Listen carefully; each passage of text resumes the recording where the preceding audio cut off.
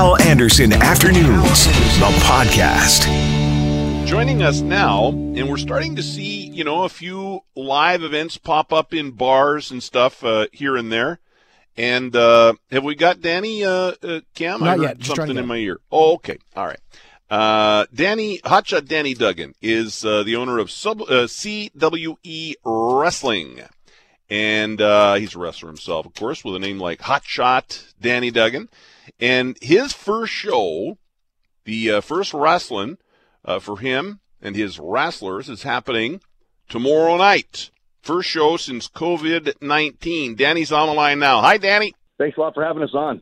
Yeah, I just wanted to get you on quickly here. So you haven't been doing any wrestling. Well, I guess you were doing some wrestling on Facebook, weren't you?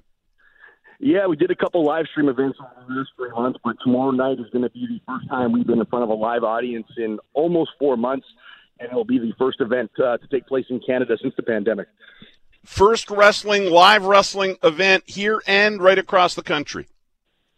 That's correct. That's why we're calling the event Patient Zero. We're going to be the test subjects for the rest of the country to get the professional wrestling back into the swing of things.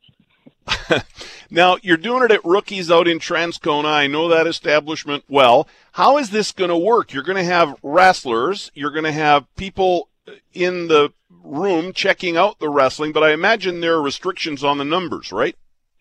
Yeah, most definitely. It's going to be a completely different environment than we've ever produced an event before.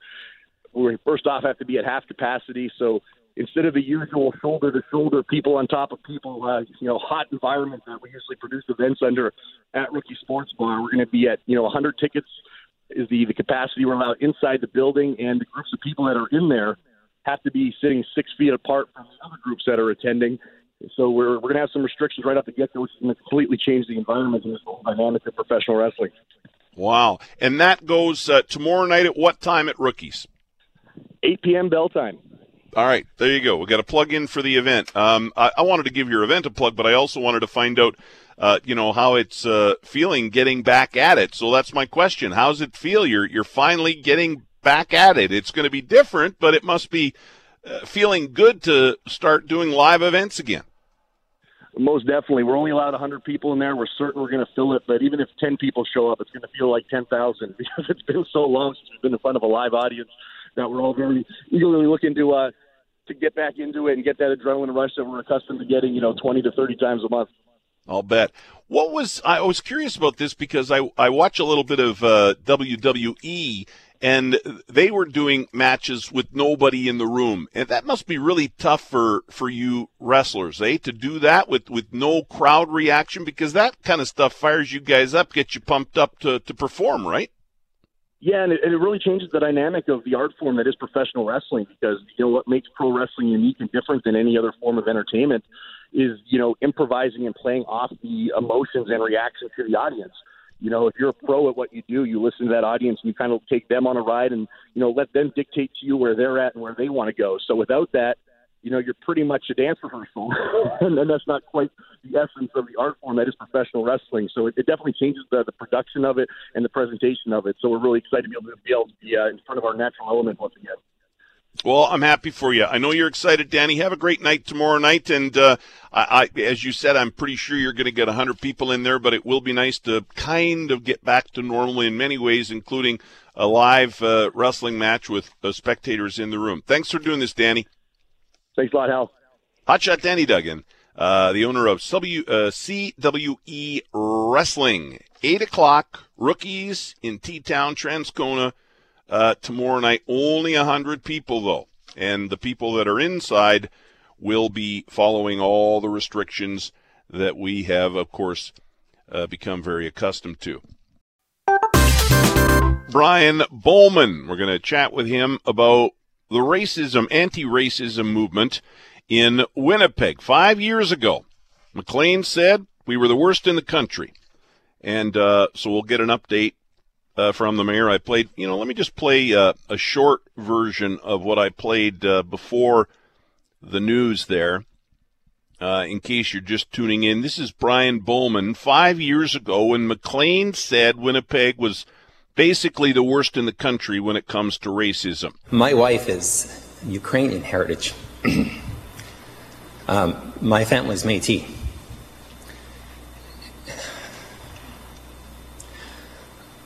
I want my boys to be as proud of both of those family lines. And I want every young person in our community, regardless of where you come from, to be proud of Winnipeg, be proud of who you are. And there's a lot of attention right now on racism after what happened with George Floyd and, the Justice for Black Lives rally here in Winnipeg, 20,000 people turning out for that. And our question of the day at cjob.com is, do movements aided by demonstrations like Black Lives Matter or Me Too create real change? That's the question that we've been having you vote on at cjob.com. Feel free to go and vote when you get a moment. And your choices are yes, short term, no, never, no, just hashtags. It's just hashtags. There's no real change. And the other choice is yes, they are long-lasting. So do movements aided by demonstrations create real change? Number one answer so far at 43%, so close to half, yes, but only short term. Yes, but only short term, 43%. No, never, 31%. No, just hashtags, 18%. Yes, long-lasting, single digits, 8%. That's our question of the day at cjob.com. Go and vote when you get a moment. All right, Mayor Brian Bowman joins us on the phone now. Sir, good afternoon. Good afternoon, Hal. How you doing? Hey, good. Thank you so much for doing this. I know you're real tight for time, so I want to get right to it. I played the audio from 5 years ago when Maclean's, the headline was Welcome to Winnipeg, where Canada's racism problem is at its worst. Before we get into an update and where we're at now and how you feel about our progress, sure. How did you feel when you read that? What was your reaction just initially reading that headline? I was pretty angry, to be honest.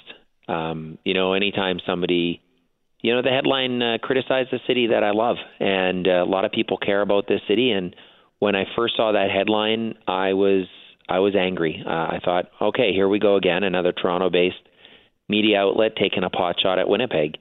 But then I read the article, and I read the real human tragedy that was contained in that story, and it really illustrated to me that we needed to do better as a community, and we redoubled our efforts at that stage to try to do more to combat racism. And we've got more work to do, but we've made some positive strides.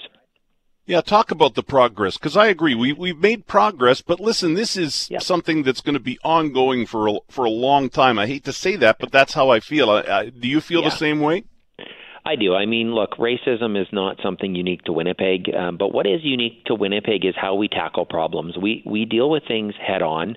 There's not a lot of room for fluff in these discussions in Winnipeg, and so I do find that Winnipeggers are able to have honest, difficult discussions, and the way that we've always dealt with things is by working together as a community. We're physically isolated in some ways from other major centers, and so there is this we're all in it together approach. And so we're continuing to have that discussion. After that Maclean's article came out, about 7-8 months later, we had the National Summit for Racial Inclusion, and then we created the Indigenous Advisory Circle, and of course the Indigenous Accord, and the mandatory reconciliation training for all of our city staff as well as members of council and I. And more recently, the Human Rights Committee of Council is something that has been created that is serving as a very important vehicle to figure out how we move forward as a community. You were at that rally on Friday night. Are we on the verge of real change, significant change? We can't eliminate the problem, but are we close to doing something really significant? Well, you know what? I think that the work is ongoing, and I think certainly for racialized communities and those that have been directly affected with racism in our community and in communities around the world, they are tired of waiting, and simply to say, well, just wait, is offensive. And so we are working really hard. I mean, the Human Rights Committee of Council, that work is ongoing, and it's resulted in policies that are already being moved through here at City Hall. But, unconscious bias training in the police service and other departments is something that is already there. I do think we have to keep an open mind and open hearts to what we can do better within our areas of jurisdiction. And I hope and trust that that's the approach at the legislature and in Parliament, because all three levels of government have a role to play. And more importantly, I think more has to be done throughout the broader community. That's where the Indigenous Accord comes in. Granted, it is focused on building bridges with our Indigenous community, but it is part of our overall human rights agenda. And I think what Winnipeggers and residents in other cities are faced with right now is a choice. Are we going to redouble our efforts to build a community in which we're all proud to call home or not? And I think Winnipeggers are up to the challenge, and I think we will redouble our efforts in the weeks and months to follow. Mayor Bowman, I promised your office I'd have you on with your day by 10 after 2, so thank you for your time. Really appreciate it. Promise made, promise kept by you, Hal. Thank you. Appreciate your time. Thank you very much. Yeah, I appreciate talking with you. Have a great day. You too. Mayor Brian Bowman joining us, and your thoughts on how far we've come in 5 years since McLean said that about our city, and your thoughts on what the mayor just had to say. 204-780-6868, hal@cjob.com.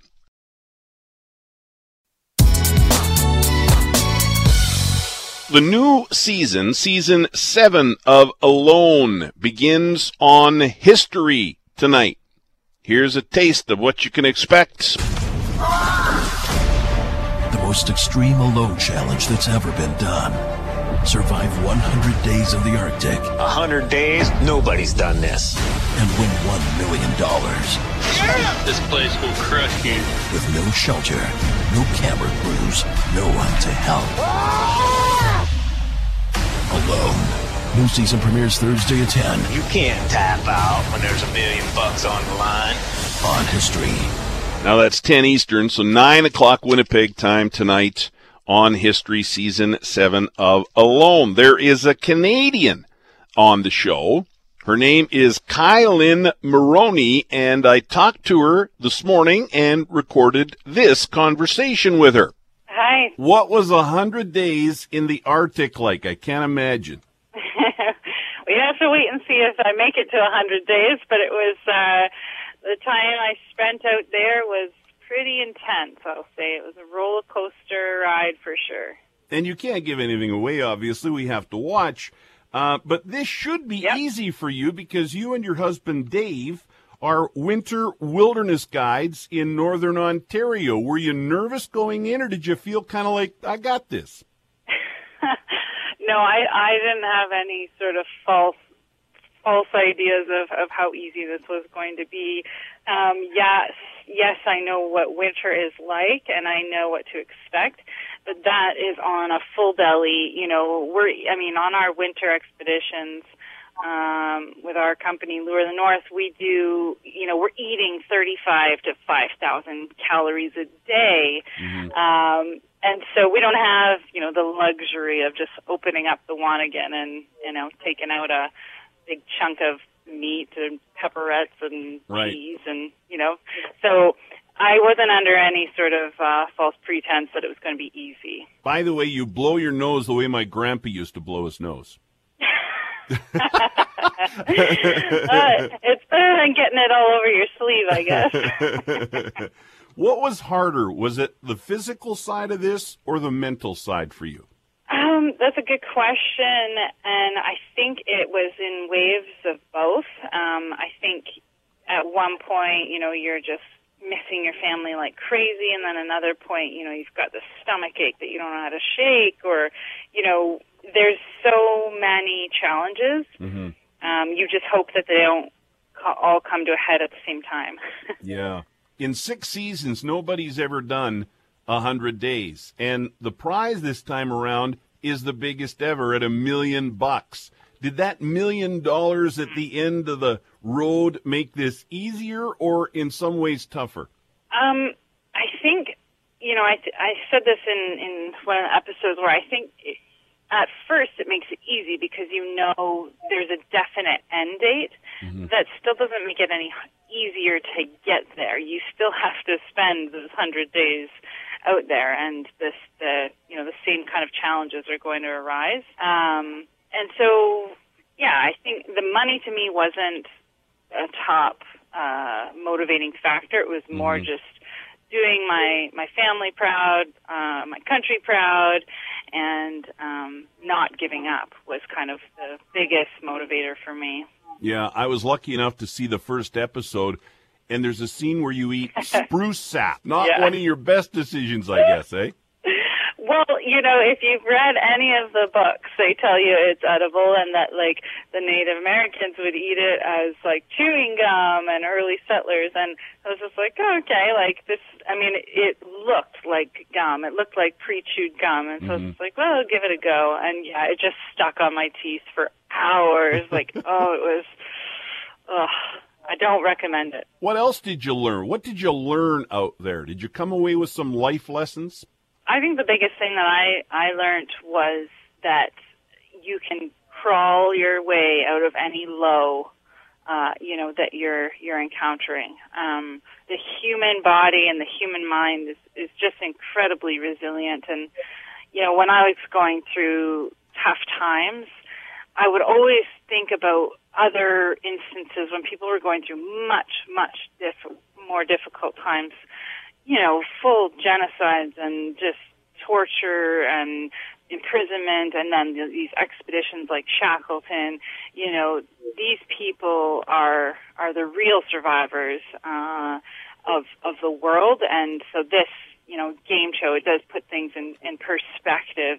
It was very much real for me out there, but I ultimately, and the other 9 participants all had a red button that they could press, and just it would immediately, go away, and you could be in a warm place. So that was a life lesson for me, is just how resilient we can be, and that is going to carry forward for me for sure. You said that the only thing that might cause you to tap out, actually 2 things that might cause you to tap out, injury and starvation. Did you at any point get close to tapping out? You'll just have to wait and see. I can't really tell you if that happened, but there was definitely times where I was like, I just don't think I can do it anymore. Right. I just don't think I've got it. And then, you sleep on it, or you go for a walk, or you pick some berries, and you realize, okay, you think about a new way to look at something, and you come up with a new solution. And so that was my story, was just, going through these lows and overcoming them, and then having, a triumph afterwards or whatever. So, there was definitely moments where I was just like, you know what, I'd love to be home right now, but you'll just have to wait to see what happens. And we will be watching, and I'm sure you do all us Canadians proud. Kylin, thanks a lot. Yeah, thanks so much for having me. Kylin Maroney. I talked to her this morning. The Season 7 premiere tonight on History alone. They're going for $1 million, 10 of them. She is Canadian, and of course, she couldn't tell me how she did. We'll just have to watch. And by the way, if you watch tonight, first episode has her eating the spruce sap. Kind of funny. I wish I could play the audio. I can't, because it's, hasn't aired yet. And when I said she blows her nose the way my grandpa, you just got to watch. Watch tonight, and then you will know how my grandpa used to blow his nose out on the farm. Go and vote at cjob.com. Our question of the day: do movements aided by demonstrations like Black Lives Matter or Me Too create real change? So far, the leading answer at 43%, yes, but only short term. And we're going to talk about that as well with Carolyn Klassen from Connexus Counseling, who joins us on the phone, connexuscounseling.ca. Hello, Carolyn. How are you? Hey, Hal. I'm great. How are you? Excellent. Fantastic. Lots to talk about today. I had the mayor on about half an hour ago, and we were talking to him about that headline, that Maclean's headline 5 years ago, saying that Winnipeg was the most racist city in Canada. And, of course, with all the developments of late, I wanted to get an update from him. And all the shows here on CJOB today are focusing in on the various movements, and I'm focusing in on Winnipeg and Manitoba's anti-racism movement. What do you make of our question of the day so far, the vote saying, yeah, these movements work, but only short term? How do you feel about that? Well, I think movements move things forward, but I think the rally last Friday night in and of itself is important, but isn't going to create lasting change. But I think what will create lasting change are the ripple effects that stream out from an event like last Friday.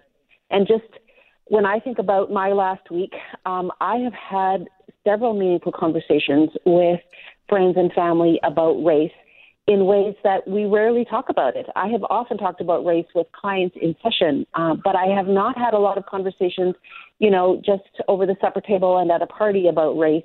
And these are white people talking about race and racism and trying to learn and figure out and understand and clarify in ways that I think actually are really important. And those conversations likely wouldn't have happened if not for the rally last Friday. And so I think we've got some good things that can be happening, and I'm hoping that there will be lasting change because of the action that continues to happen out of what happened last Friday. Yeah. And I think, too, sometimes, movements, as I said to the mayor half an hour ago, there was progress 5 years ago. We've had more progress since, but it's something that's going to go on, if not for a very, very long time, maybe even forever, right? Because, we're always trying to be better and improve. And then sometimes events like what happened in Minneapolis, and that I asked him, do you think we're on the verge of real significant change? Because sometimes single events like that can move things along very quickly, right?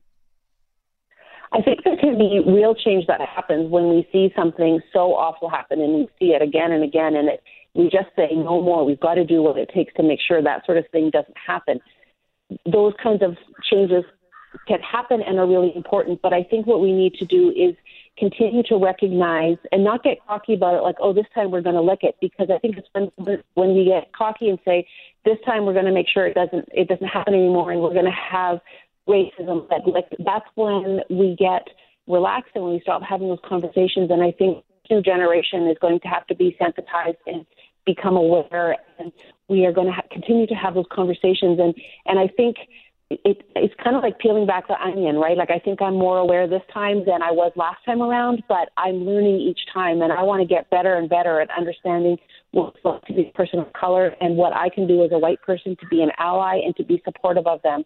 And I'm learning more and more, and so I'm excited about what I'm learning now and what I'm going to learn 5 and 10 years from now. Mm-hmm.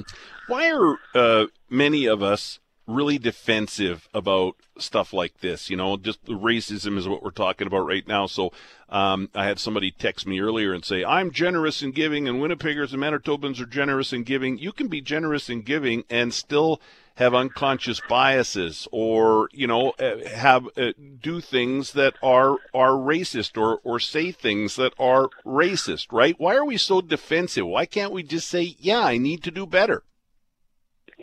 Well, I think we all like to be thought of as good people. I want to be thought of as a good person, and in our culture, we often we equate racism with bad people, and so nobody wants to be a racist because we don't want to be bad people. And I think what I'm hoping with this time around, as we're talking about things, is that we can say that good people are aware that they have racist behaviors, and that people that are wanting to move forward and continue to be even better people are ones that talk about it and acknowledge that they have things to learn, and that it's actually a sign of courage and bravery to say, I'm going to have awkward conversations so that I can get better at this, rather than a sign of, you haven't done it right in the past, so you're a bad person. I think we have to rethink how we learn and how we move forward, and understand that wanting to address this and saying I've made mistakes in the past doesn't make you a bad person. It makes you a person that didn't know what you were doing, and now that you know better, you will do better. Mm-hmm.